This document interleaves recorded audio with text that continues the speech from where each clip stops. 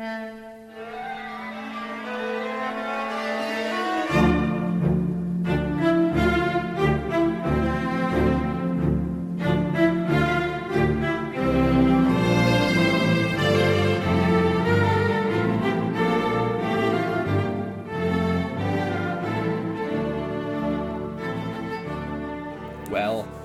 listener, it's that time again.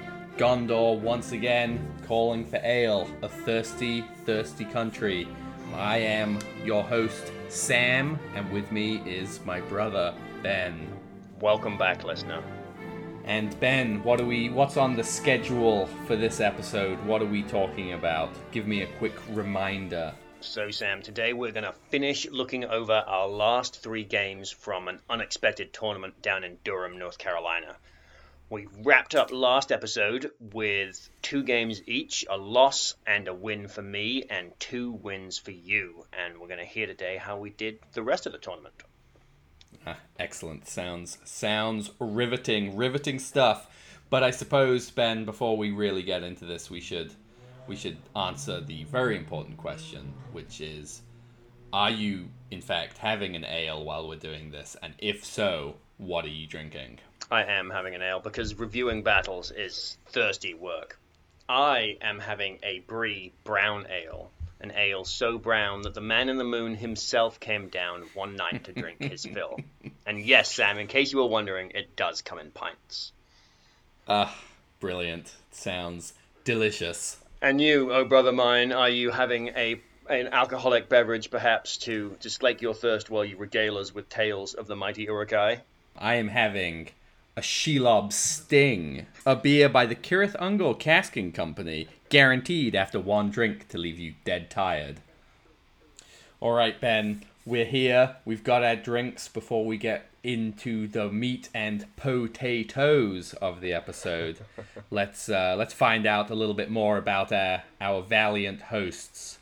What is your favorite Lord of the Rings quote, or Hobbit quote, I suppose, from either the books or the movies, or the dramatized audiobook, if you so care? Oh, I hadn't thought of the dramatized audiobook.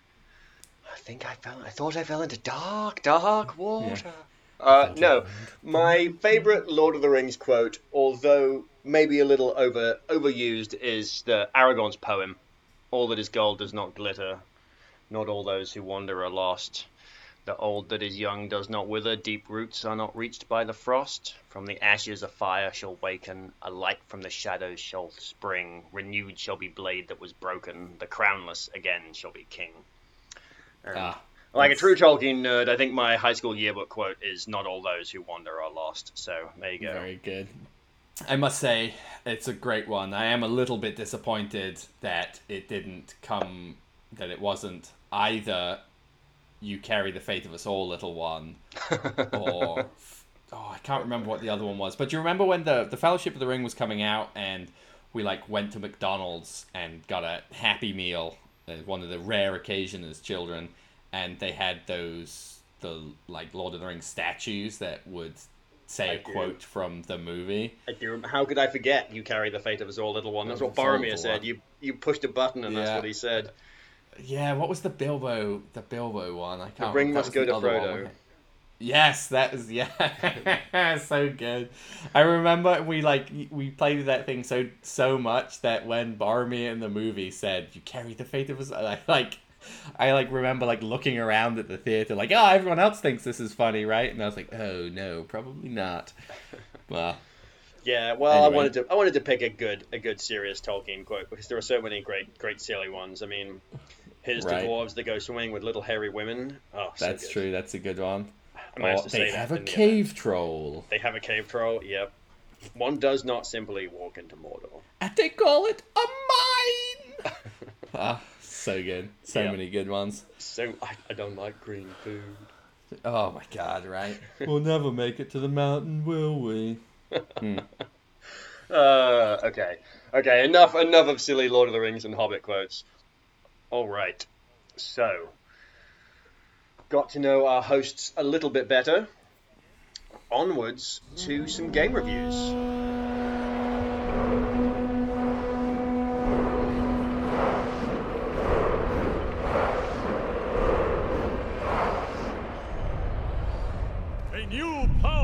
rising.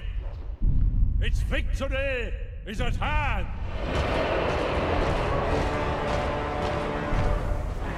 So, Sam, do you want to kick it off today with your first game review, the last game you played on day one at an unexpected tournament? So, who were you playing and what army did they bring?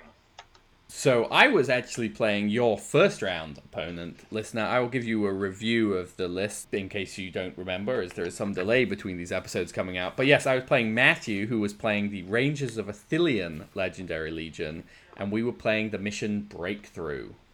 All right, Ben, do you want to give us a quick rundown of that scenario, as I know it's one of your favorites? Give us the details. Yes, I will give you the details. So, this game ends when one force has been reduced to 1/4 of its starting number, so not the random game length end. And there are 4 objectives on the table. There are 2 on the center line, spaced 12 inches in from the shortboard edges, and 1 in the center of each deployment zone, spaced 12 inches up. So they make a little square in the center of the board. And you are trying to break through your opponent's lines to score the back victory point, which is worth more victory points for each player. So you score 1 victory point if there are more friendly models than enemy models within 3 inches of the objective in your own deployment zone. You score 1 victory point if there are more friendly models than enemy models within 3 inches of the objective that are on the center line, and you score 2 victory points if there are no enemy models near those objectives. You get 2 victory points if there are more friendly models than enemy models within 3 inches of the objective marker in your opponent's deployment zone, and 4 victory points if you have models within 3 inches of it and your opponent has none. You also score 1 victory point for causing wounds to the enemy leader, 2 for killing them, and 1 victory point if the enemy force is broken. So, a cool scenario, really encourages movement. I don't think you can win by just grabbing the side objectives and holding your back. Oh no, you can. You can just get the side ones and hold your back one, but a lot of fun to play. So, Sam, Breakthrough facing the Rangers of Athelion. What kind of board were you playing on, and how did you feel running into all those bows? Well, we were playing on an Angmar board, as it was named. It was really cool terrain that was very reminiscent of the Games Workshop Dol Guldur scenery kits, which was really nice. It was so well done. I actually thought it was a bunch of ruins made out of those, and then they'd added to it, but it was not. It was very cool. I think it may have been 3D printed stuff. I can't quite remember, but anyway, it was painted up beautifully. Had lots of nice levels, and there were some forests on the sides and stuff. I felt kind of okay going into the bows. I was going in, it's one of those games where if his shooting is hot, you're just going to die. If his shooting is average or below average, I'm going to get to combat. And it was interesting. I'll go through the army in a moment, but it was interesting because the entire army is rangers and heroes. So we knew going in there was going to be a lot of good evil roll-offs because they're all fight 4 and I'm all fight 4. I just have the strength and the defense over them. So going into Matthew's list, it was led by Faramir, and in his warband he had 15 Rangers of Gondor. He also had Madril with 12 Rangers of Gondor, Damrod with 6 Rangers of Gondor, Angborn with 6 Rangers of Gondor, Mablung with 6 Rangers of Gondor, and to round it out, as you are now required to take a little tax for this Legendary Legion, Sam, Frodo, and Gollum. All of his Rangers also came with spears. Ranked them up and ready to shoot, and then they were, if you got into combat, they were ready to repel you with as a spear wall. Nice. And what is it, like 53 bodies in that list?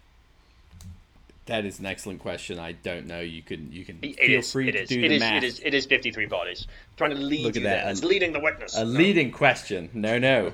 I was elected to lead, not read, Ben. Well, there you go. Yeah, 53 models in the list. I guess Gollum's the only one that can't hit you with a ranged weapon. Got to watch out for those hobbits and their throwing stones. So I can't remember who won deployment or lost deployment, depending on how you view it. But basically, I did the classic Ben Gallagher move. I left nobody on my back objectives. I put Saruman on my right flank with Vrashku's warband of 2 other guys. I actually stuck the 2 guys in the building, I think. Ooh, crossbowman on the building, huh? Right. And then I put Lurtz's big warband more centered and off to, but slightly center left, I would say. And then I put Mahur and his small warband of scouts hard left in front of my side of my left side objective. Wow. Okay, so I guess not in front. No, it was like right on that objective because that's on the center line. So you got Lurtz in the middle, Saruman on one objective, Vrashku with Saruman, and then Mahur taking the other objective, pretty much? Yeah, basically. Nice. Lurtz was a little more towards Mahur's warband. And who did you put Grima with? Grima went with Faramir just because he was just going to sit in front of 4 to 6 rangers and block some shots. And, I mean, Faramir definitely needs advice, so checks out. Right, obviously, yeah. I mean, he's really good at taking advice from creepy old men, so classic dad move. You can just picture Grima sitting there whispering in his ear, playing on his daddy issues. Anyway, so Matthew had deployed. He'd put a couple warbands in the center up in buildings. Madril's big warband was on my right flank, so facing off with Saruman and Vrashku, and then Faramir and one of the other small heroes were on my left flank, facing down Mahur. So he won. So Matthew won priority on turn 1. Moved basically his entire army 3 inches forward so they could still shoot, which let me react a little bit. And at that point, I swung Lurtz and basically his entire warband. I think I split like 3 of them off towards Faramir and towards my left side. So Faramir, and then Vrashku pushed up, and I basically hid my scouts behind in Grima's shadow effectively, because if you shoot through him, you just can't shoot, period. Saruman and my other warbands pushed up, and I think, what did Saruman do? I think he probably threw a little cheeky transfix. You know what? No, I think he maybe didn't do anything on the first turn, which is probably, I certainly don't remember. It was nothing important. Maybe I cast Terrifying, or not Terrifying Aura, the one that makes him cause terror, but nothing particularly exciting from anyone. And then he proceeded to shoot with a whole bunch of archers, his 50-yard bow shots, and I think he killed about 2 Uruk-hai. So, certainly nothing tragic, but, I think he picked off a couple crossbows. Your crossbow snipers in the building managed to accomplish anything? I don't think so. Over the course of the game, they killed a few rangers. I just could not roll to hit for most of this tournament with my crossbows. So it was like, 2 shots, both missed. 2 shots, both missed. And then it was, 1 hit and I killed a guy. So they basically didn't do anything, but they gave me something to do and him something to shoot at for a little while. Like Vrashku didn't fire his 2 shots at all this game. So going into turn 2, I won priority. I charged Mahur and his warband into Faramir's warband. I used Grima to body block the other hero that was on that side and made sure he was within 6 of Faramir. And I had got Lurtz close enough to Faramir's warband that I charged Lurtz into Faramir as well. I was like, and I got Mahur into him, and I was like, yeah, Mahur and Lurtz into Faramir, he's going to die. And as I did that, and Matthew was looking at it, he's like, oh, well, he's just going to be peeled off immediately. And I was like, that is an excellent point that I had not thought about. But that's okay. Yeah, so learn, man. Easy to do. Yeah, I mean, I've done it. Oh, thinking about it now, what I could have done is transfix the dude that was standing like directly in front of Lurtz and wasn't engaged, and then he couldn't have moved, and Lurtz wouldn't have been peeled off. But that is A-okay. Huh? I think instead I transfixed Faramir, which nice. he used like one will or something to resist and failed, so Faramir wasn't striking blows, which basically just meant when Lurtz was peeled off, Faramir couldn't strike and kill Mahur. Nice. So that's okay. Yeah, so it wasn't too bad. So we got into combat, and after Lurtz being peeled off, again, I feel like I'm much calmer now after hindsight, but I was frustrated with my Lurtz peely offy. So Lurtz called a heroic combat and went back into Faramir.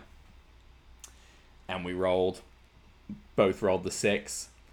And this was the last fight we'd done, and there was a fight in the center that the roll-off had gone to me, and I was like, this is it. If I... 50-50 shot of me winning. If I win, that's 6 strength 5 attacks into Faramir. He gonna die. Yeah. Went to good. Wah, wah, wah. But that's okay. Because the next turn, the White Wizard gazed into his Palantir and decided that he should have priority this turn. And that is exactly what happened. First thing I actually did was Saruman moved up, and he'd been progressing over to my side and like dodging archers, and Sorceress blasted a ranger that was able to hit Faramir, and then because of the way he was ranked up, knocked another ranger down as well. So I knocked 3 people over, one of whom was Faramir. Nice. Lurtz went into Faramir, and the lines reclashed. And, shooting proceeded. And over this, I'm not going to mention the shooting much this game because Matthew killed a handful of Uruk-hai, but it wasn't enough to where I just felt like I'd been shot off the board. And then the next turn, and so then in that combat phase, we both struck up, and we both rolled like a 4 or something.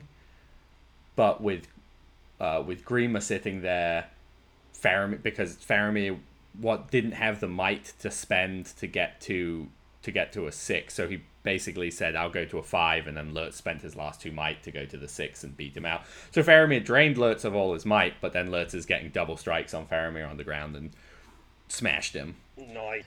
Yeah, so victory for Lurtz over there, which was pretty nice. Glad to have him in this game. I had a Krebine peck a ranger to death, which was always exciting when you peck out some eyes.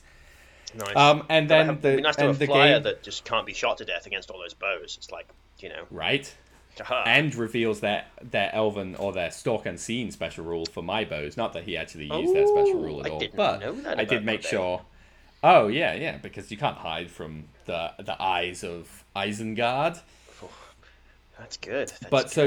So the game came down to Saruman had abandoned my right flank, and Vrashku had moved into sort of closer towards, with most of that flank, to closer towards his middle objective. Madril and his big warband killed the 3 Uruk-hai who were guarding my right-hand side objective. I cleaned up Faramir's warband and the other warband on the left-hand side, and then started wrapping all the way around to get to his back objective.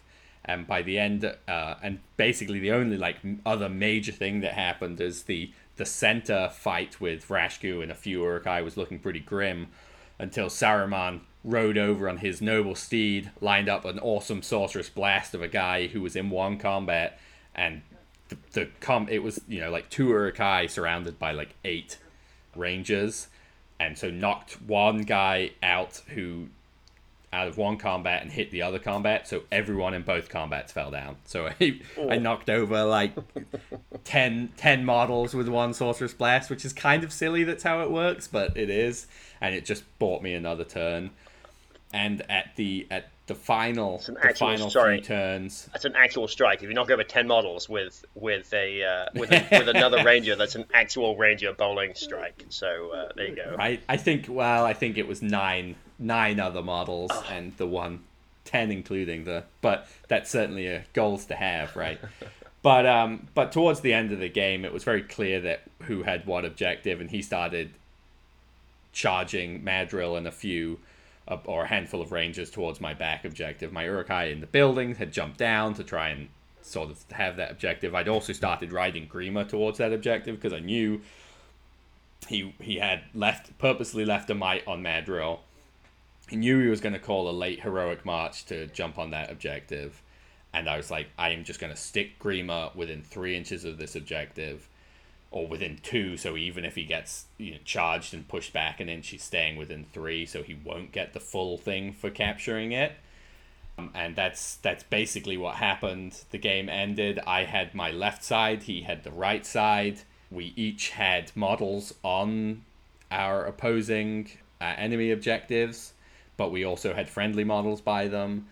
And it came down to the leader kill, and he did not wound Saruman, and I had killed Faramir. So I took a victory of 7 victory points to 5. But yeah, it was a good game, a lot of fun. Nice. Sounds like a fight well fought. Did you feel that all the terrain on that board was partly what helped like mitigate the bows? Were you able to were you able to sort of stay out of the line of sight a little bit, get some in the ways, or it just, just there were a lot of bows, but not enough?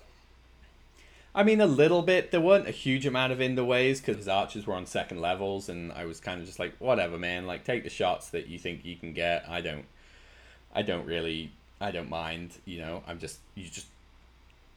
I think if he'd in the first few turns killed like a whole bunch of Uruk-hai, it would have been more like, let's take a look. But it just ended up not really mattering. I guess the terrain that really mattered was both our objectives were behind buildings, so there was a hidden path to each of them. And I was just like strength 2 bows against defense 5 and 6. You can't worry about it all game, otherwise you end up taking really little engagements, and I just threw all my guys into combat as quickly as possible, and good gets severely limited by trying to shoot into combats or close to combats. So Nice, cool. Yeah, Lurtz versus Faramir, that's a pretty epic fight. It's cool that that's actually what won the game for you as well. Yeah, I mean, it's certainly epic sounding perhaps, but Faramir's 2 attacks and defense 5 maybe did not make it that epic against Lurtz. Fair enough. So yeah, I ended day 1 on 3 victories. Ben, let's get into your last game of the day. Who were you playing, and what were they playing with? So I was playing against Zach, who had a mixed allied force of the survivors of Lake Town, Halls of Thranduil.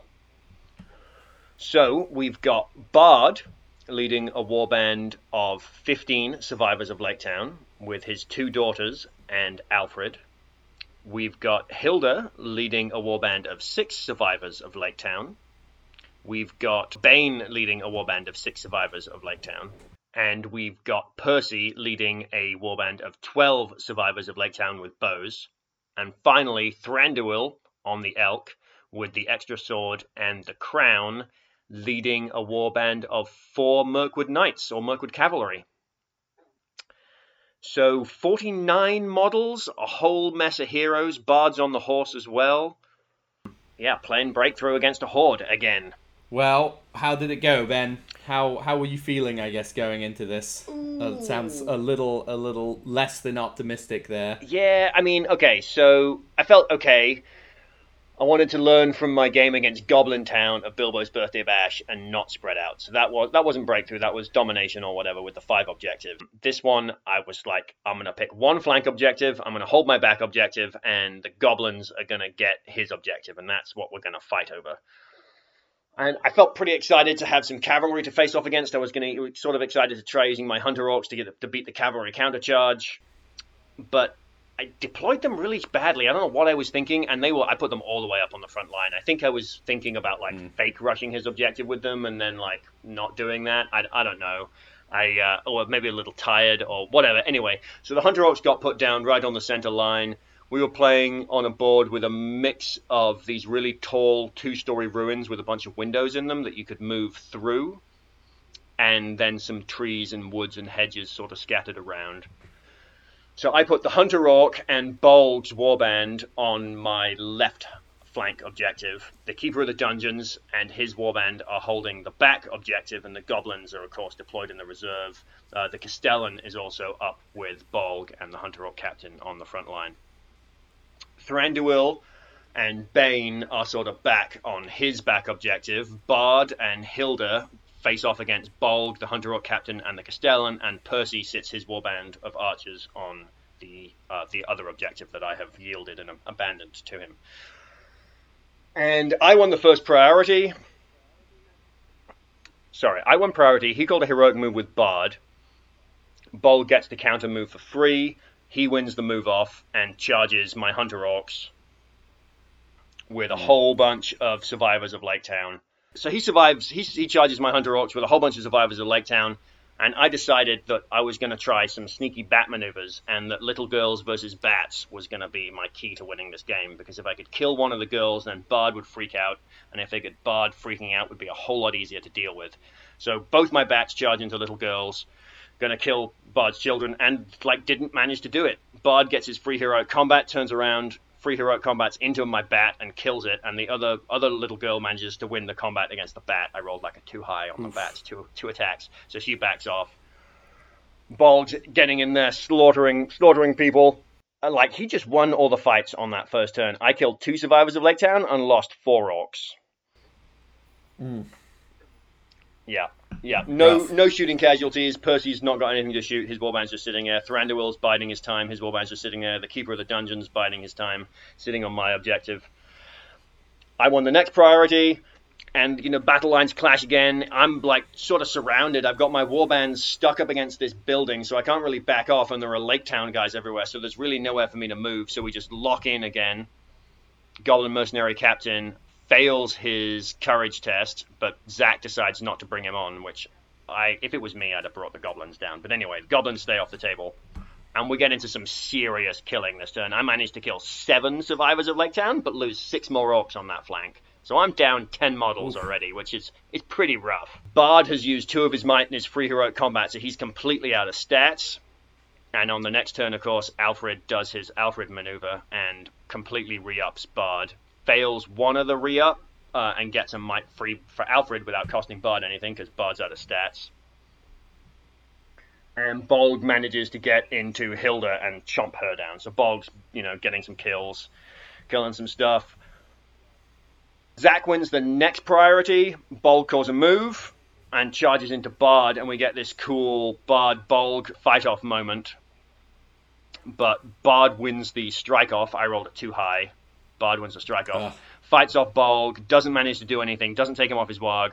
Bolg's still on his feet, and the killing continues. I killed 4 Lakemen and lost 2, so it's finally going my way with the damn kills and casualties. But the game just sort of keeps going on there from that flank, and that flank just slowly crumbled. Despite my best efforts, Bolg never managed to get back into Bard, and by the end of it, I lost the Hunter Orc Captain. The Castellan finally ran out of will, and got killed by Alfred. He had 1 will left, and Alfred moved in. Alfred moved into combat with him. He didn't get killed by Alfred, but he didn't manage to kill Alfred. Bard kept picking off my bats. I could not kill those girls with my bats. I kept trying to kill Alfred with an orc. I had this 1 orc in combat with Alfred for 4 turns, so the orc would win the combat and then not kill him. It was this epic battle. Bald got up to a good few kills on that flank. Anyway, so none of those models, those 2 warbands, they just all swirling, battling, fighting over that flank. Thranduil, about mid-game, decides that his time is now and starts to charge across the board to the Keeper of the Dungeons, and that's when I really regretted not having my Hunter Orcs over there, because Thranduil and his cavalry charge into the Keeper and my warband. First turn he charges in, and I actually managed to kill 1 knight and unhorse another one with just basic orcs, lost 2 combats, and the Keeper is sort of stuck in the back rank, can't get into Thranduil, isn't getting killed. Next turn, Thranduil blows his crown, knocks all the orcs over, and then vaults off of the elk to sneak through a gap and get into the Keeper of the Dungeons, who flubbed his resist roll on the crown, which was a bummer. Threw 3 will at it and didn't get it. But you do need the 6, right? Yeah. So it is pretty tough. Yeah, but I had 3 will and 3 might. I guess I could have burnt some might, but I decided not to. I should have burnt the might, thinking about it now. Anyway, I guess it depends. If you rolled a 3 high and had to burn all 3, I see the hesitation. I don't recall. And then as soon as he gets off the elk to charge, then you're like, yep, that would have 100% been worth it. But yeah, oh well. Yeah. So it comes down to a strike-off between Bolg and the Keeper. Not Bolg, the Keeper of the Dungeons and Thranduil. The Keeper of the Dungeons strikes like a champion and strikes up to 10. Yeah. Thranduil strikes up to 10, so it's an Elven Blade roll-off. We both got the 6 in combat. Thranduil gets the Elven Blade roll-off and just slices the Keeper of the Dungeons to pieces, which was a real shame. Womp womp. So it got really interesting. So we lost the 1 objective on my left flank. Bolg can't quite bring down Bard and his warband. slaughtered 14 Lake Town men with Bolg. So Bolg got up to Mighty Hero, which was a personal goal for me. Super pleased. He had a great game, Bolg. I don't think he had a combat where I didn't roll a 6. Actually, on the last turn of the game, Thranduil had run back across the board and got into combat with. He was over there, and I charged him with Bolg because I was like, I'll try and get a leader kill. Right, Thranduil's the army leader. Got to try and get some victory points. So Thranduil goes into Bolg, and that was the one combat I botched. I got a 3 high, and Thranduil won the fight, but didn't get any wounds on Bolg. So no leader kill points. The Lake Town guys have got my objective. They've completely swarmed the one flank objective that I was trying to fight. Percy and his archers are still not doing anything, just contesting the other objective. And Bane is sitting on his back objective all by himself. And I'm watching the clock, and he's watching the clock, and I roll the mercenaries and fail, and he keeps them off. Fail really badly, enough that I can't use all my might and will to bring him on. Next turn comes on, there's 15 minutes left on the clock. Fail the Goblin Mercenary again on a 2. Can't use his stats to bring him on. We fight it out. There's 9 minutes left on the clock. Goblin Mercenary fails and doesn't come onto the table. And I'm like, oh my god! But fortunately, I've taken so many casualties at this point that the game turns are taking, they're going quite quickly. So we get another turnaround. It only took 4 minutes to do that second to last turn. So final turn rolls around. Finally, the Goblin Captain comes on to the board and ambushes outside behind Bane. Bane charges into the goblins. Loses the combat, doesn't get killed, but that's okay because I've now got 8 Goblin Mercenaries within 3 inches of his back objective. So I scored some victory points, and it was a pretty cool ambush moment. But it was so stressful, rolling those leadership tests and just failing so badly that with 3 might and 1 will, I just couldn't bring him on. I mean, he's courage 3. Yeah, that's rough. Yeah. So you need to roll a 4. Yeah. Oof. Yeah. So what was the score at the end of the game? So the final score was 8 victory points to 3. So a major loss, and I deployed badly on that one flank. It's something that I did really well in my first game, although I lost my first game.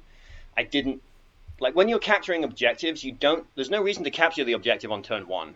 You need the objective on turn 8, this was an 8-turn game. You need the objective on turn 8. And for whatever reason, I just wasn't thinking like that and deployed too far forwards with a lot of my stuff early game. I lost my Hunter Orcs on all 3 of my Hunter Orcs had gone by turn 2, and my bats by turn 3 or 4. Deployed badly again and just didn't really manage to recover from that. And Zach played well. He kept Percy on the one objective. Thranduil bided his time and struck at the right opportunity. And Bard and his warband were just able to wear down Bolg and his guys. And Zach outplayed me, played well, and it was a really fun game. Had a great time. It was super fun to finally get that Goblin Mercenary ambush and. Just sneak in an objective on the last turn is just fun with those guys. End of day 1, the Gallagher brothers have a combined total of 4 wins, 3 of which are mine. Yes. You've already scored your sweet winning record. Yeah, that's true. Left you feeling a little bit stressed when we were at the hotel that night, though, didn't it? You were because you were also the only person to have 3 wins on the first day. So you were... Yeah, it was pretty cool using the Best Coast Pairing app, so you could see how other people's games result went. Whether the score was right or not, we couldn't quite figure out, but at least the wins, losses, and ties were correct. So yeah, I was 3-0, and I was the only 3-0. So basically, I had to go into day 2 and win 1 game, and I would be guaranteed spot on the podium. A little stressful for you. I would desperately just needed 2 more wins to get my winning record with 2 losses there on the first day. Well, as you said, Ben, we got back to the hotel and we learned our lessons from Bilbo's Birthday Bash in non-strategy battle game related sense and got a hotel that was not a gross Super 8. So that's excellent. We are going to do a companion podcast, listener, where we rate random hotels close to strategy battle game tournaments. Yeah, they'll get stars. Be on the lookout for that. Yeah, they'll get stars based on their proximity to the event and the air quality. 7 stars and 7 stones. I don't know. You get a red eye if the air is a noxious fume. Right. Oh, so gross. Anyway, so yeah, we got some food, a good rest, and I was slightly stressed going into day 2. Yeah, Sam. So slightly stressed going into day 2. Who were you throwing down against, and what army did they bring? So I was playing your last opponent, Zach, with his Survivors of Lake Town and Halls of Thranduil list, and we were playing Retrieval, which is a mission that I am becoming less of a fan of. I love the concept of it, but it just sort of never really works out. So Ben, do you want to give us a quick rundown of Retrieval? Okay, scenario 14, Retrieval. So this is a game with a random game length that ends on a 1 or a 2 after one player has been broken. And before you set up the game, you each place a relic that is 15 inches in off of one corner, and the deployment is 3 inches back off a diagonal center line. So a diagonal deployment, a little bit different. You score 1 victory point if your opponent's relic has moved from its original position. You score 3 victory points if you have, at the end of the game, have a model holding your opponent's relic. You score 5 victory points if that model is in your deployment zone. And you score 7 victory points if you have managed to move your opponent's relic off one of your table edges. You also score 1 victory point for causing 1 or more wounds to the enemy leader, and 2 victory points for killing the enemy leader, 1 victory point for breaking the opponent, and 3 victory points if they are broken and you are not. The relic is a light object. The big key there is that cavalry models need to dismount to pick it up unless they have the expert rider rule. That is true. So, facing a horde of Lake Town guys with some sneaky elves, retrieving some relics, Sam, how do you feel about that? What kind of board were you guys battling it out on? We were playing on a really cool Khazad-dûm board, which had a bunch of the big dwarven columns. That was such a cool board. I naturally forgot to take any pictures of this game. Oh. Partially because I was I was deep in the tank Yeah. the entire time. I have to hit Dale up. I bet he's got some pictures. I'm kind of jealous of you. I wanted to play on that board. It was a really cool board. It was super cool. It was not a great one for this mission, just in the sense of there were 2 weird terrain pieces in 2 of the corners. I won the roll off for who would select corners, and I chose the opposite 2 so that we didn't have to deal with moving terrain around or moving through terrain, because that is just obnoxious. But there was one of the columns were forming a walkway diagonally across the table, like the opposite diagonal of the way we're deploying, and one of the columns has been knocked over and is just an object in the way of that walkway, which meant there was no way we couldn't just line up and try and push through our lines. It was going to be these weird flanking maneuvers, and I think that ended up being a little bit worse for me than it did for him. Yeah. And I think I was like, I can, these are Lake Town, I'm going to outclass them even with the +1 fight value, so that's fine. If I can win their defense 5, I'm going to need 5s, but that should be super killable. If I can just kill enough of them and survive, I'm going to be able to hammer through, and that's going to be great. I won priority on the first turn. We basically both lined up. I'd lined up so I couldn't be charged so I was 7 inches away, and he lined up everyone so they were basically on the line. So I won priority. Bard was within 10 inches of Mahur and his warband, so I pulled everyone back so Bard couldn't get a first turn charge. And Thranduil was on the other side, and I hit Saruman in the middle, and I had this opportunity of I could Sorceress Blast a Lake Town dude into Bard, take him off his horse, or I could Sorceress Blast a Mirkwood Cav into Thranduil and take him off the Elk. Thranduil was the army leader. Cavalry was a little more scary, so I opted for taking Thranduil off his Elk. I think I like that choice. The cavalry is more scary, and the Elk, Thranduil's good on foot either way, but not taking a cavalry down always. Yeah, and it worked. It was good. I hit the knight. I killed him. I knocked Thranduil off the Elk. Didn't do any wounds. It would have been great to get the bonus wound. I sort of pushed my Uruk-hai out. So despite the fact I ran away from Bard, I did then move some other Uruk-hai within 10 inches of him, which was a little foolish. So Bard charged into he could get into one Uruk-hai, and I had another Uruk-hai just behind, or just off to the side. So if Bard used his free heroic combat, he wasn't going to be able to get in and charge through my lines and get into Saruman. I had 2 crossbowmen sitting with a view to Bard's combat, but they were going to have to take in the ways for this Uruk-hai that was like safeguarding Saruman, basically. And I said, screw it.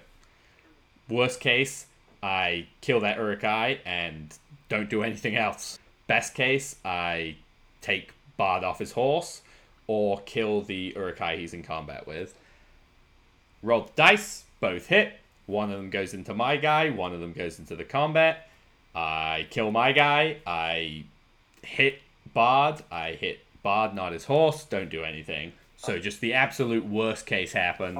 So Bard causes free heroic combat, just absolutely destroys the single Uruk-hai he was in combat with, charges into Saruman. I'm like, well, this could be terrible.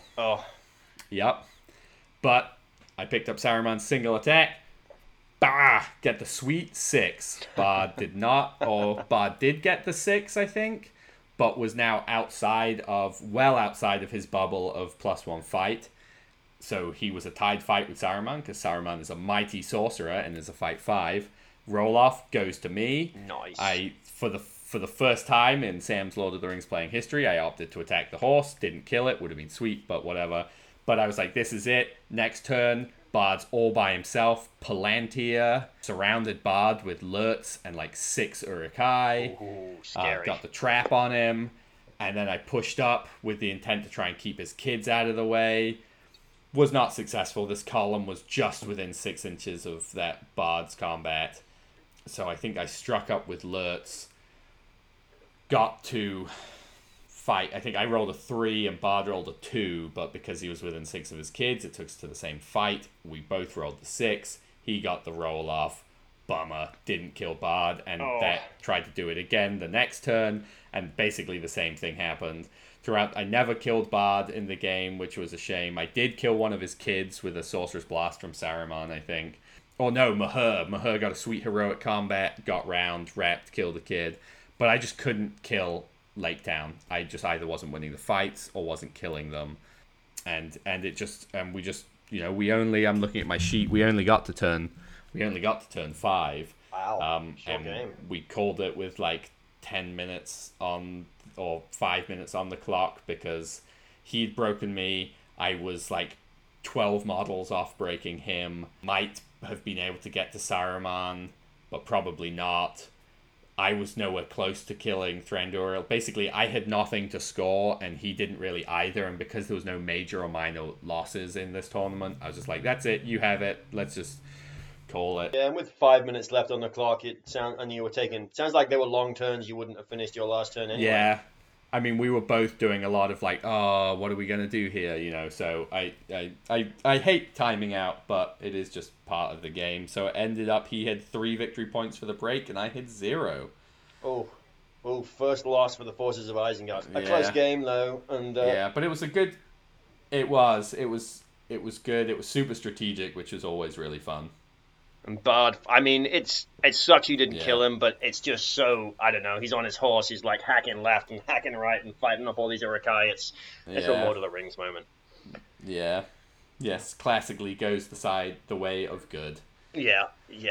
Damn those good guys. Yeah, so disappointing to lose, but, we live, we learn, we move on, and it was an enjoyable game. So, let's check in, Ben. How was your first game of day 2? Did you bring great glory to the name of Gallagher?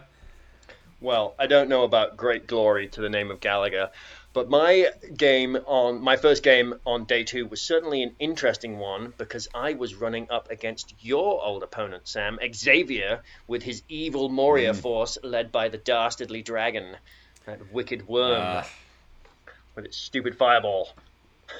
Yes, gross. Well, I hope you had success avoiding that, as I somehow managed to. But I predict it'll be slightly harder for you, given that you don't have Saruman the Wise, defeater of worms, and Wormtongue, the counselor of worms, the wily. Yes. So we're playing against Moria. We're doing retrieval, and it was a reasonably open board, actually. There wasn't a whole ton of terrain, mixed woods, a couple of rocks, some ruins. I picked table corners, and Yeah, that's right. I picked the table corner that didn't have a tree forest next to the objective because I wanted him to have that nice little piece of terrain right next to his objective for some reason. I don't know what it was. Maybe there were goblin mercenaries hiding in the bushes. We'll have to wait and see.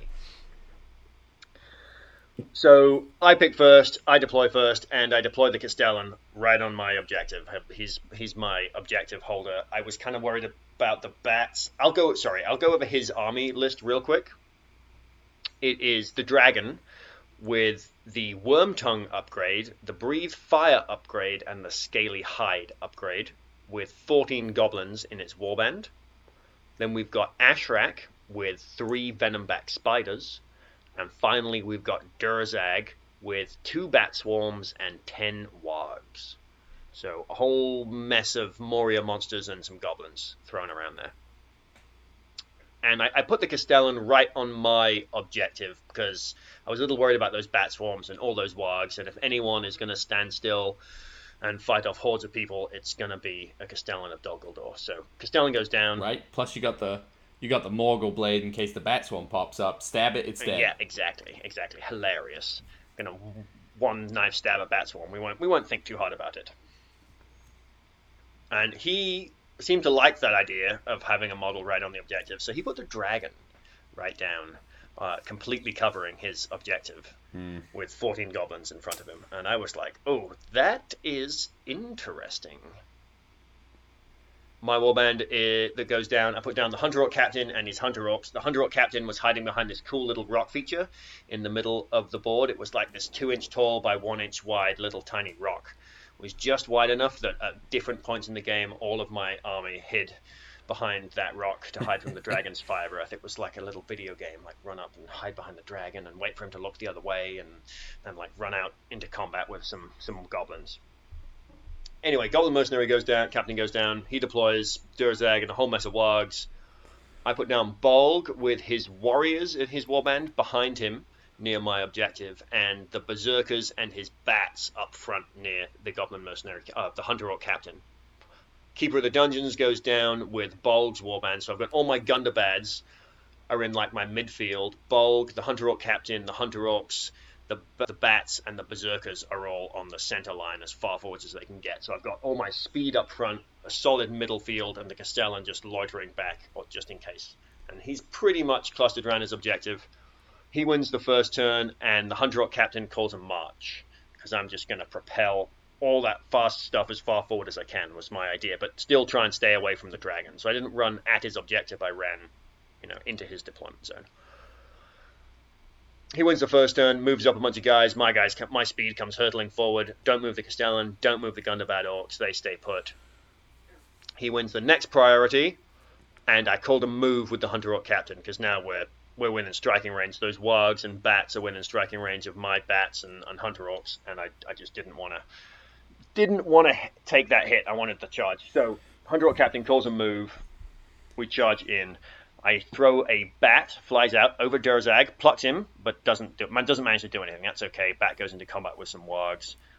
Another bat flies into Durzag and goes into combat with him. We're going to get some combat in with those in that shaman. Oh, I should mention, on the first turn, both shamans did a channeled fury.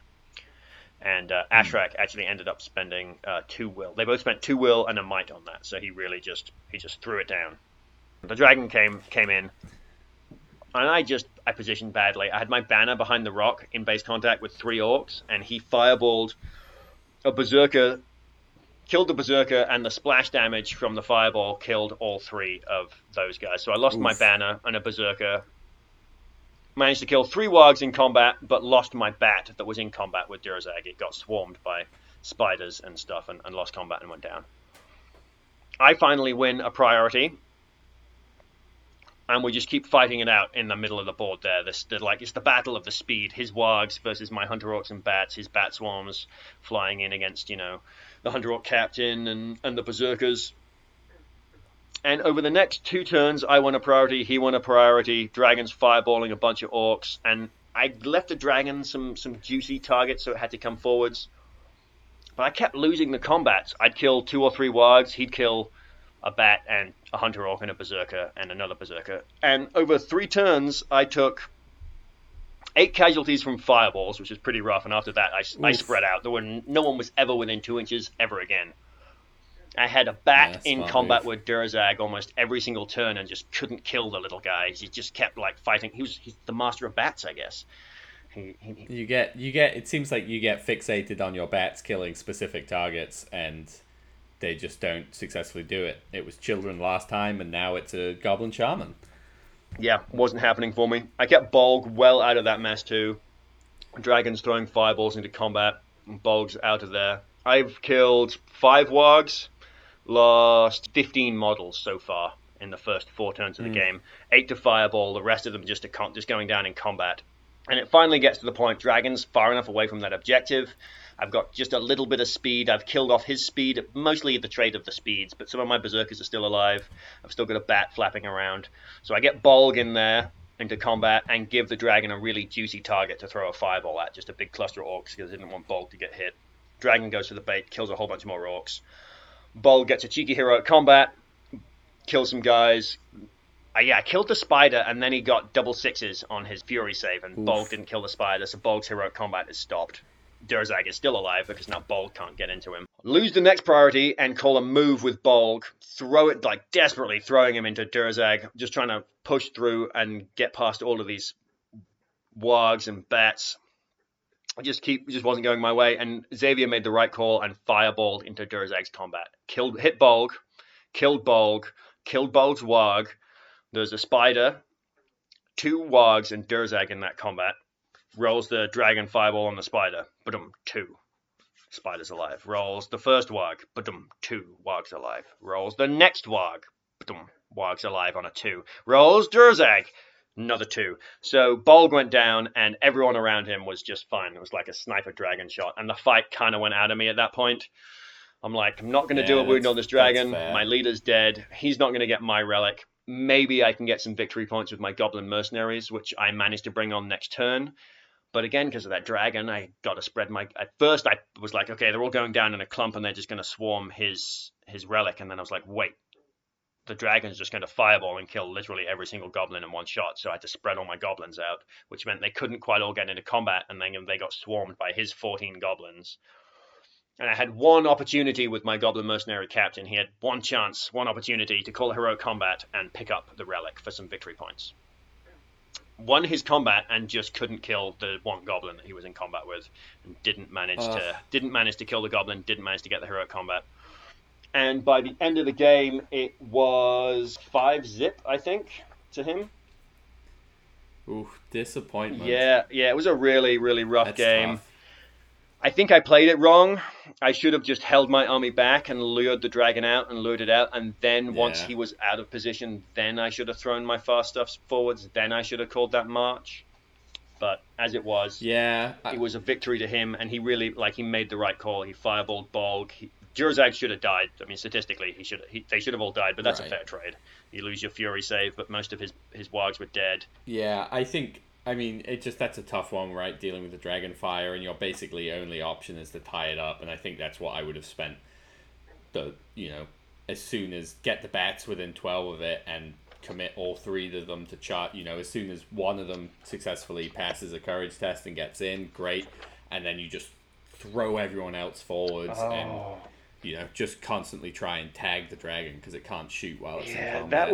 That's a good idea. I didn't even think of tagging it with the bats, because towards the end of the game, once I saw that Bolg's the fast push had lost, I felt that the berserkers and the hunter orcs and the bats should have killed his wargs and stuff way faster than they did, but it didn't happen. Yeah. So once I saw that wasn't going my way, I started moving my sort of reserve of orcs up, and the keeper of the dungeons was hiding behind that rock, and I did manage to get some orcs into combat with the dragon and tie it up, and that's when I finally started to turn it around. But by the end of the game, it just didn't matter. Yeah, I mean, it's just, if you have 3 turns of sacrificing a bat but stopping the dragon from shooting, and then that gives your heroes and the rest of your army the ability to kill all of his worst troops, and then or even just enough time for me to get my orcs close enough to get into combat, because courage 3 orcs, even with the harbinger from the dragon, courage 2, it's not hard to get an orc into combat with the dragon. Yeah And honestly, what I should have done is the keeper, the Castellan of Dol Guldur, his mission should have been to deal with the dragon. He's made for dealing with dragons. And I feel like that's a good point. Right after the game, I was like, oh shit, you've got the Morgul Blades, you've got like Fate for days, you've got High Courage. Your mission should have been to go deal with that dragon. And you got loads of will as well, so you can guarantee charge it turn and turn again. But that's why we review games, Ben. That's why we talk about. That's why we talk about games. Super entertaining for everyone involved. Game 2, another loss, disappointing, but so what? That puts you out of your shot of a winning record, I think. Right? Yeah, 3 losses, one win so far. Next time you'll get them. Yeah, Sam, last game of the day, taking your first loss to Lake Town. Who were you playing against for your final game, and what did they bring? Well, I was busy having an Isengard civil war. I was playing Jimmy and his Ugluk Scouts, Legendary Legion. Oh. So Ugluk clearly had tried to break free of the grasp of the White Hand and wanted to go at it on his own. And we were playing Divide and Conquer.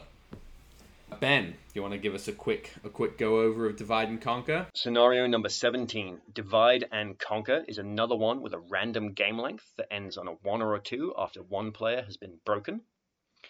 And it's got an interesting deployment because each player gets 2 table corners, and they label one corner A and one corner B, and they're 2 table corners opposite each other. And you split your army into half, in warbands into pieces, and you deploy one warband in group inside A, your opponent deploys one in their group A, and then you must deploy a warband into B, and you alternate back and forth. So your army has to be split up into opposite corners. It's kind of interesting. And there are 3 objectives spaced evenly down the center of the board, with the center objective being worth slightly more victory points. So you score 3 victory points if there are more friendly models than enemy models within 3 inches of the center objective.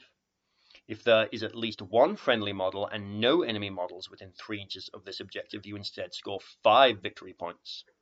For each of the other objectives, the 2 side objectives, you score 1 victory point if there are more friendly models than enemy models within 3 inches of the objective.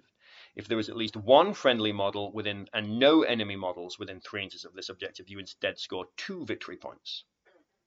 You score 1 victory point for causing 1 or more wounds to the enemy leader, 2 victory points if they are slain, and 1 victory point if the enemy force is broken. So, an interesting scenario, breaking your force up, a Isengard Civil War, objective holding. What did Jimmy have in his army list? Well, he had a whole bunch of stuff, so I will go over it. Big thanks to Spencer, who organized the event. He emailed the army lists to us because I did not write this down. So it was led by Ugluk as named, and he had 8 Uruk-hai scouts with bows in his warband.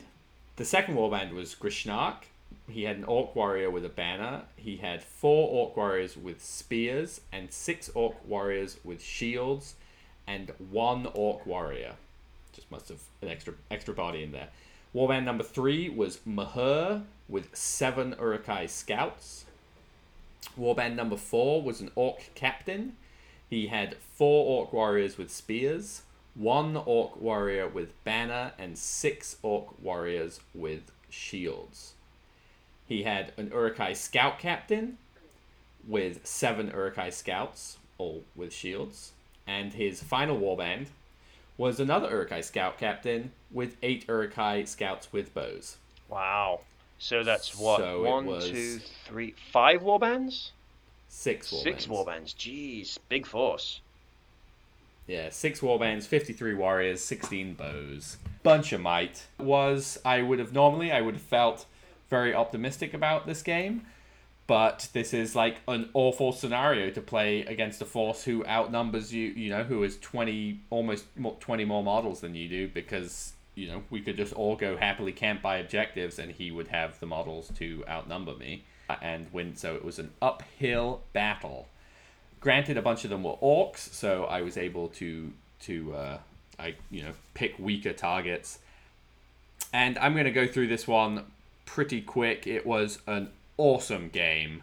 Super fun. Jimmy was so much fun to play. He is new back to the game, but played it in the days of yore and is friends with a bunch of our friends from other events, which was super cool. So made a new friend. So that was great. So basically the game was sort of broken up into two battle fronts. I had Saruman and Mahur, and then Lurtz and Vrashku.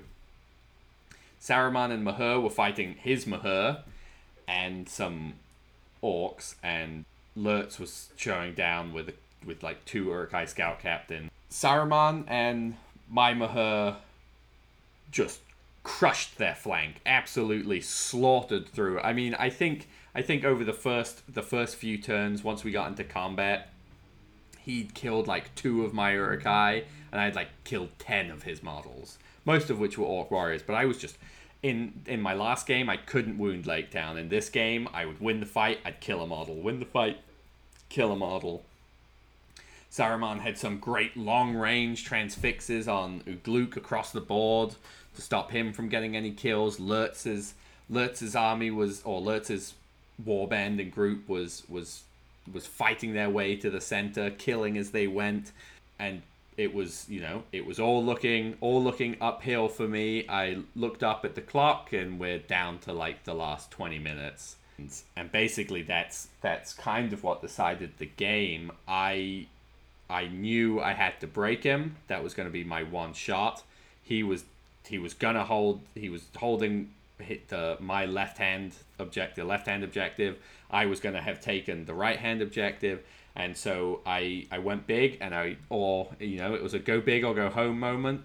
Saruman charges into an orc banner, calls a heroic combat. He had an Uruk-hai with him, and on that flank, his Mahur called a heroic combat as well. And I was like, oh man, he's going to try and go into Saruman to stop me from killing his banner. I win the roll-off, smash the banner. Saruman charges off into 2 other Uruk-hai scouts, like a pretty good distance away. And I'm like, I've got the cavalry bonus. I need all of my models to get these kills in an attempt to break him. I think I'd killed like 20 models, and I needed to kill another 4 or 5 or something. It must have been, I guess, another 6 actually. Then his Mahur went and won his fight, unsurprisingly, and then with that 8-inch move was able to get into Saruman, get a trap on Saruman. I rolled like a 3 high on my 2 dice, only had 1 might left. He got the fight and did 4 wounds to Saruman. I rolled my first fate, got a 3. Rolled my second fate, got another 3, and was like, well, I have to use a might to pass this. Rolled my final fate and got like a 2. Oh. And Saruman just died from 4 wounds. So absolutely brutal. It was also one of the few games I'd cast the spell to make him terrifying, like right in the beginning. Completely forgot about it until we were driving home, and it was just like, probably wouldn't have made a difference. But you never know. So yeah, and then I did the same thing I did in the last game and was like, let's, look at this. Major win, minor win, doesn't matter. But anyway, you have the center, you have the left, I have models by the right objective. You've broken me, I haven't broken you, and just called it. And so it ended up being 1-9. Oh. Hindsight, I should have, because of, I should have done some basic tournament math and being like, well, even on 3 wins, 2 losses, it's probably going to mean that I'm still in the running. So I might as well try and get the extra few points, but it is what it is. It was a great game. I got super salty when Saruman died. I can be a salty bitch, as they say, and I got real bummed. But we played like another turn after that and got to the end, and I was like, oh man, dude, I'm really sorry. I just got the wind completely taken out of my sails, and sorry I got so tilted about it. And he was super chill about it, and he was like, hey man, I totally get it, all good. But so that was a low moment for my tournament journey. But I think it was just so I managed to snatch defeat out of the jaws of victory for this event. So. Well, that's rough. But if you're gonna have one of those low moments, it's awesome to have them against an opponent like that who I mean, it sounds like that was probably your most fun game, or one of them anyway. Yeah.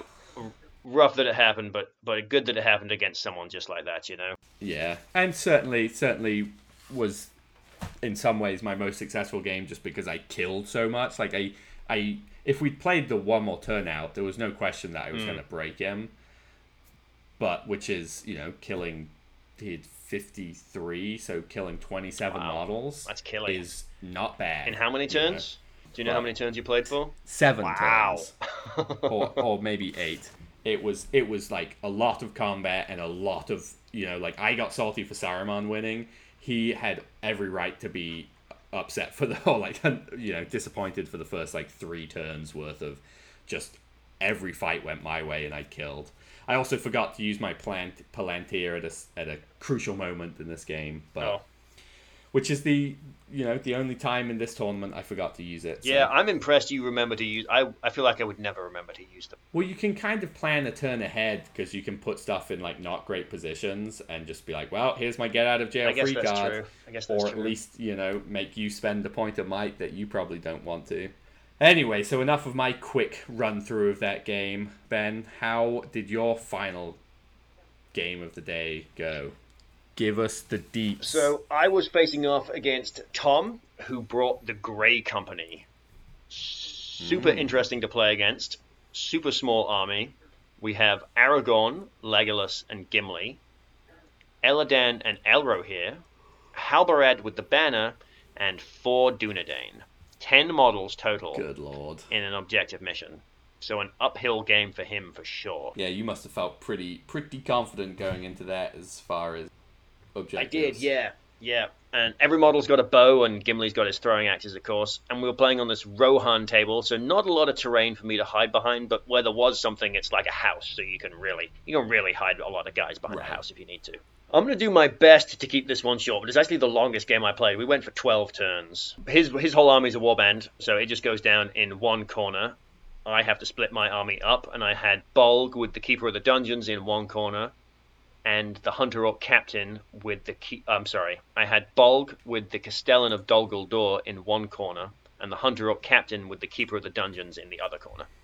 Just seemed like a good breakdown for them. Turn 1, he gets priority. Hunter Orc Captain calls a march. Why not? Aragorn calls a free march. He runs forwards. He had to deploy sort of behind a building, so he wasn't going to get any shots on turn 1. So he runs forwards. I run forwards. He wins the next turn priority. I move up. Legolas start taking some pot shots at some orcs and kills 2 orcs on turn 2. So Legolas has got more kills than Gimli now, which is somewhat important. And I'm down 2 orcs. The Goblin Mercenary Captain passes his courage test and doesn't come on the table. Next priority's mine. We move up. And he starts taking pot shots at people. He got it in his head that he wanted to kill the Castellan, and I was like, yeah, go for it. Shoot the Castellan, and he manages to pling 2 will off the Castellan on that next round of shooting, and Legolas brings down a bat. Goblin Mercenaries do not come onto the table, and on the next turn, he calls a heroic accuracy with Aragorn, which I was like, okay, that's cool, whatever, no big deal. You don't see heroic accuracy a lot, didn't think much about it, until Legolas empties 3 shots into my banner, which was behind a bunch of guys, misses the first in the way, that's fine, gets through the 2 guys, kills the banner, the second guy picks it up. All the rangers shoot, get through the in the way, kill the banner, next guy picks it up. And then the twins take fire and kill the banner, so my banner goes down and 3 orcs on that turn. So we're taking some pretty heavy casualties, and the Castellan's lost some will, and he's not engaging, and I'm like trying to run forwards, and he's just like inching forwards 3 inches, taking some shots. Goblin Mercenary is not coming on the table. Turn 5 comes around. Castellan loses some more will. Aragorn calls an accuracy, but fortunately we don't lose any more orcs. And at some point, we're getting pretty close to each other. I've finally got the Keeper of the Dungeons and the Hunter Orc Captain, a bunch of Gundabad's on the center objective with 2 Gundabad's hiding behind a building, just ready to jump out from behind the building on the last turn and grab the 1 flank objective. The Castellan and about 4 4 Gundabad orcs are chilling on the other flank objective or nearby it, and Bolg, the Berserkers, and a whole bunch of guys are just running for some cover, but also trying to run towards his army. And he did the thing where he backed up out of the way. So now I'm like in the open, nowhere near him.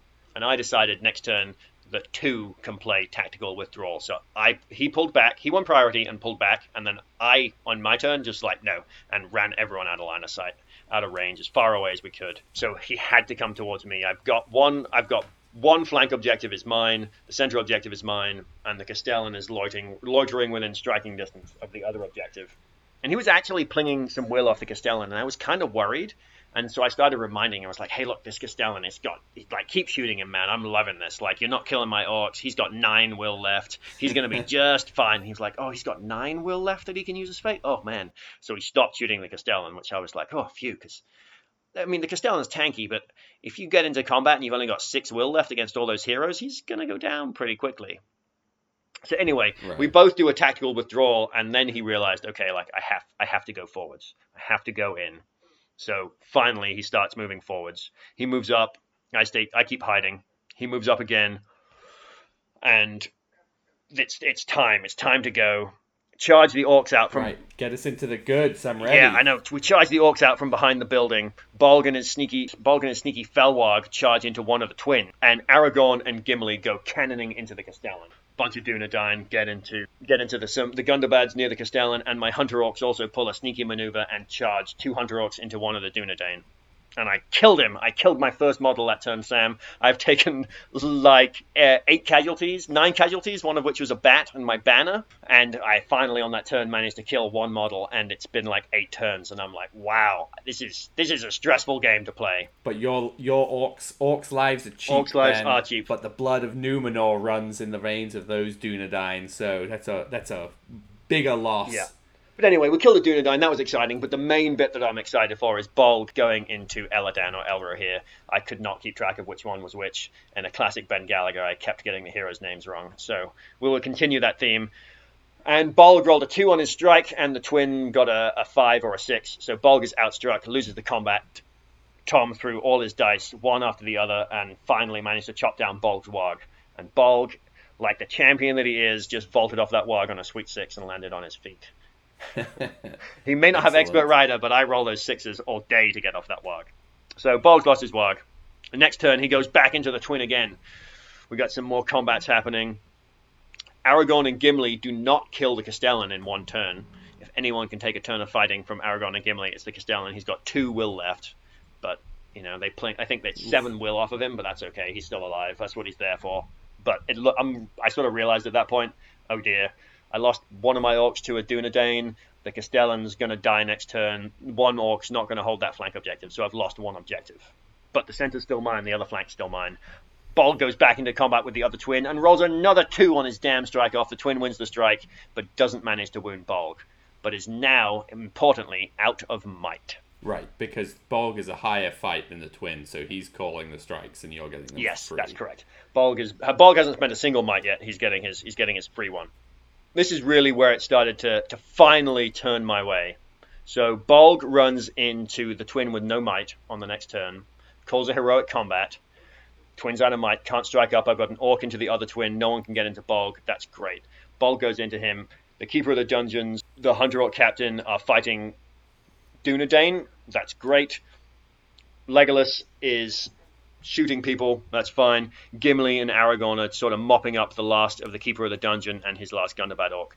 So now is Bolg's time to shine. So he strikes up. Oh, sorry, doesn't strike up. Heroic combats. Slaughters the first twin. Just completely, finally, gets that 6 high in the combat. No argument. Gets all the wounds. Brings him down. And heroic combats into the next twin, who hasn't struck up. So now I have that fight too. Don't manage to kill him. Win the fight. Don't manage to kill him, but knocked off all of his fate, and he ended up using all of his might to pass those fate rolls. So now that next twin's completely out of stats. He won the next priority, doesn't matter. Keeper of the Dungeons calls a move and runs into Aragorn. Hunter Orc Captain goes into some regular Dunedain. Bolg goes into the last twin, calls another heroic combat. Kills the twin, runs into Aragorn. Keeper of the Dungeons strikes up. Aragorn strikes up. We win the strike off. Keeper of the Dungeons gets the wounds on Aragorn, and that is the end of the game. He still has enough bodies on the 1 flank objective to make it his. The center of the objective is mine, and the leader is slain with nobody broken. Wow. Well, good for him for holding an objective with a a 10-man Yeah, army. I know. It was a really stressful game. So what was the score? The final score was 2 victory points to 10. I was worried there for a second when you said, because usually one says one's own score first, Oh, right? yeah. And I was like, oh my god, you won with 2 victory points? No. But no, that's excellent. Yeah. Excellent. Well, at least one of the Gallagher brothers and one of the hosts of Gondor Calls for Ale ended the tournament on a win, which is always really nice to do, especially when you've got a 5-hour drive home, to be like, yeah, on that high, whereas I was, not on that. And it was a really fun game. But Tom was a super fun opponent. He played it really well. Like all that shit. I mean, it's only, I guess, with Legolas, it's 12 bow shots, and Gimli was throwing his axe at the Castellan. And at first I was like, yeah, no big deal. And I lost like 2 bats to shooting over the game. I kept trying to hide behind fences and stuff, but a 3+ in the way from a little picket fence is not much. And Aragorn's heroic accuracies, I didn't think of anything of heroic accuracies until this game. But man, it made a difference. Yeah. It made a difference. Yeah, I mean, I think in that situation, what you eventually ended up doing, which is just hiding, is the right thing to do, especially when your big hero can charge from out of line of sight. I love Felwargs after this tournament. I think I want to add probably another 2 to this list somehow, some way. Excellent. They are just so much fun. Well, as we are gonna go have 2 pretty long episodes in a row, Ben, let's power on through to the end of this episode. But before we tell you, listener, who won what and where, in episode 4, previous episode, I think it's 4, Yes. Ben and I set forth to do a little hobby bingo for this tournament, where we took some guesses about what was going to happen. So, Ben, shall we reveal what went down in our hobby bingo and who won and or lost? Yes, a hobby bingo off for a gentleman's bet. Do you have yours prepared and ready? Well, I surely do. I'll go through. I'll just go through them all, and as I say them, I'll say which ones I achieved. So I thought there would be a Shire table. There was no Shire table, which is excellent. I'm okay to lose that one. I thought there would be a Witch King on Felbeast. There was a Witch King. He was not on Felbeast, though, so I did not achieve that one either. I said we would play a Maelstrom mission, and I'd also sort of waffled on it being 2, but I decided to keep it just we'd play 1 Maelstrom mission. We did that. Excellent. Checkbox number 1. I said I thought I'd play 2 people without the match play guide. I gave myself this one just because they were handing out tournament sheets or mission sheets for every mission, but it was a new crowd, so guaranteed at least 2 people didn't have it, so I gave myself that check as well. I said Ben would have a winning record. Alas, that did not happen. I let you down. So I did not get that check. You sure did. I know that's why you threw those games, Ben. Yeah, absolutely. I know it. I was like, Lake Town, I don't want to win against that. I thought Ben would play against an army of Dale. There was not an army of Dale there, so that would have been very impressive if he had. Although when I saw Zach's Survivors of Lake Town, he had some Lake Town militia models. I saw those funny cone hats. I did think it was a Dale army for a half second, and I was pretty excited for you. It's close enough. I said I thought there would be a fellowship there. There was no fellowship. And I also thought there would be a Balrog. There was a Balrog, so I got that one as well. And lastly, I hoped there wouldn't be an Angmar army there, and by that I mean I said I thought there would be, and there wasn't, which is awesome. So out of my 9, I got 3 right. Then how did you do? None of which were in an actual bingo formation, but so no bingo for you. So I thought that the Riders of Theoden would be in attendance, the Legendary Legion, and they were not. I also predicted that there would be a Witch King on Felbeast, and there was no Witch King on Felbeast, so no point there. I thought that with the release of the Defense in the North, surely we would see a Dragon Emperor, but there was no Dragon Emperor. I thought that someone would bring 2 lists that were themed to match each other, and I got that. I forget who had the lists, but there was definitely the Army of the Dead and the Mumakil. That's somewhat themey. Yeah. And there was another one as well that I thought was more themey. I forget exactly what it was. I thought that there would be another player who played an evil army, and I would play against that player. So I played an evil army. I did get that. I played against the dragon. 2 in a row there was an exciting moment. I thought that maybe the assault on Lothlorien Legendary Legion would be in attendance, since it seems to be so popular with its night fighting rules, but no one brought that either. I thought that there would be no player to only bring a good army, and I was so close to this one, but there was someone who only brought a good army, and it was somewhat fitting because I think he won Best Sportsman, so he was so sporting, he was so good that he only brought a good army. So I didn't get that one. I thought that there would be a Balrog. There was a Balrog. I got that one, and I thought that some of the new dwarf heroes from the Defense in the North would be in attendance, and there were no dwarves at all of any flavor. So I too only got 3, also not in a bingo formation. Well, there we go, a tie. We don't have to figure out what the winner gets because nobody won. A no-score draw. So, yes, so we'll definitely. Well, it was a 3-score almost draw, I suppose. Well, we'll have to do this again at the next event we both attend, Ben, and perhaps break this deadlock and maybe come up with some more interesting and more specific. A bingo. Surely there'll be a Witch King on Felbeast at Nova. Safe bet. We should do you can't use the same checkbox within 12 months, so you can't just say there's always going to be a Witch King on Felbeast, and that way you just like really start scraping the barrel for the December events. Okay, so there's going to use your more obscure ones for the bigger events where you got a higher probability of there being weird things. Exactly. Nice, I like it. This is it. That's the next level stuff.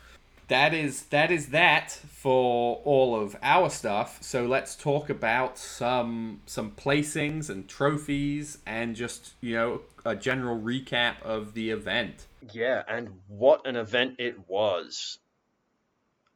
One of the organizers told me that they'd been working on painting terrain for the tables since February. I think it showed through because they were great. Oh, it was so good. It was awesome. I mean, and there was the terrain, the quality of the painting and the building of it was awesome. And then every table, which there were more tables than we needed, and every table was like nicely full of terrain. So you could, which is one of the great things about Lord of the Rings, that you could really tactically play in the terrain and not just be like, well, now we're going to be fighting in this big open thing and there are some trees around and it looks kind of cool. No, this was like, we can fight in the streets of Osgiliath and use the doorways and jump through these it was really cool. They did a fantastic job. And I think the biggest selling point of any miniature game is beautifully painted models on awesome tables, and this tournament definitely had that. All right, Ben, give us the lowdown. Tell us who got the trophies. We will start it off with the noble wooden spoon taken home by Xavier and his dragon. Excellent. Next, we have the best sportsman, which is, I think it's a great award, something that I always sort of strive for, taken home by Tyler. We have third place taken home by Matt with his Rangers. Ben and I both played. He beat one Gallagher, lost to the other. Yep. So good job to him for coming in third. Nice job there. We have second place with Zach and his Lake Town Thranduil army. Also played both Gallaghers and beat them both. So congrats to Zach for coming in second. And first place goes to Jimmy, your final opponent. Well deserved. Yeah, well deserved. He played absolutely incredible game. If you're gonna lose a game and get knocked out of placing, might as well do it to the person who comes in first. Yeah. You played all 3 of the top podium. I lost to 2 of them. I sure did. Yeah. Neither has got to play the best sportsman, which is a bit of a shame. Always. And were there any other awards to be given out, Ben? Well, most importantly, we took home the best painted with the Gundabad army, didn't we? I won best painted with my army. Yeah. Excellent. All those hard hours behind the workbench paying off. And the trophies, all of them were super cool too. They were all 3D printed. The best sportsman was a bust of Sam Gamgee. The wooden spoon was a bust of Gollum. Third place, second place, and third place were all 3D printed Nazgul holding the sword, and best painted is the same Nazgul pose, but instead of holding a sword, it was holding a paintbrush, which just fantastic. Which is so good. So good. I think the swords were painted in like bronze, silver, and gold, right? Which was they were part of what made them different. Yeah. Which was super cool. Yeah, so that's how it all wrapped up, and I think to wrap up this episode, we just want to give some shout outs to Spencer and Brian for running such an awesome event. They did a really great job organizing. To Dale as well, who I think did quite a lot of the bookkeeping and was certainly on reminding people of round times and definitely took some pictures, which was great.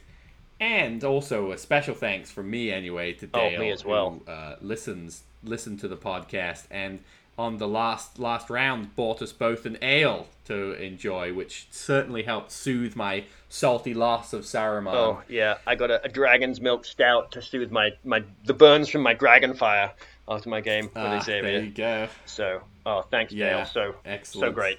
Yeah, that was great. Like we both said, the event was run super well. It was super fun. Yeah, there was everyone got a door prize. There were raffles after each round. Everyone walked away with a door prize. Everyone got a little goodie bag with some dice from the Atomic Empire store and 6 3D printed and painted objective tokens that are like standard objective sized, with the red eye of Sauron on one side if it's an evil controlled objective and the white tree of Gondor on the other side if it's a good controlled objective. So, which is also cool because it works for a priority token as well. Yeah, so I got Hurin the Tall and the other hero in the Forge World blister pack from my raffle prize, door prize drawing. $85 gift card for the Best Painted award, and some sweet objective tokens. Like, what a great event. Yeah. Made out like a bandit. Yeah. What did you take away off the door prize? I grabbed a big old bag of Rohan on sprues, which was great, so I can finish up my Helm Hammerhand army. So, looking forward to sculpting a bunch more fur. 10 out of 10 would event again. Yeah, and I think Spencer mentioned they were planning to do something early next year. So, listener, be on the lookout. Be on the lookout. And anyone out there in the Durham area, these guys meet at a semi-regular basis. I think it's every Tuesday at Atomic Empire for Lord of the Rings games. So maybe reach out, see if you can find them on Facebook. Yeah, definitely. Maybe they've got a group.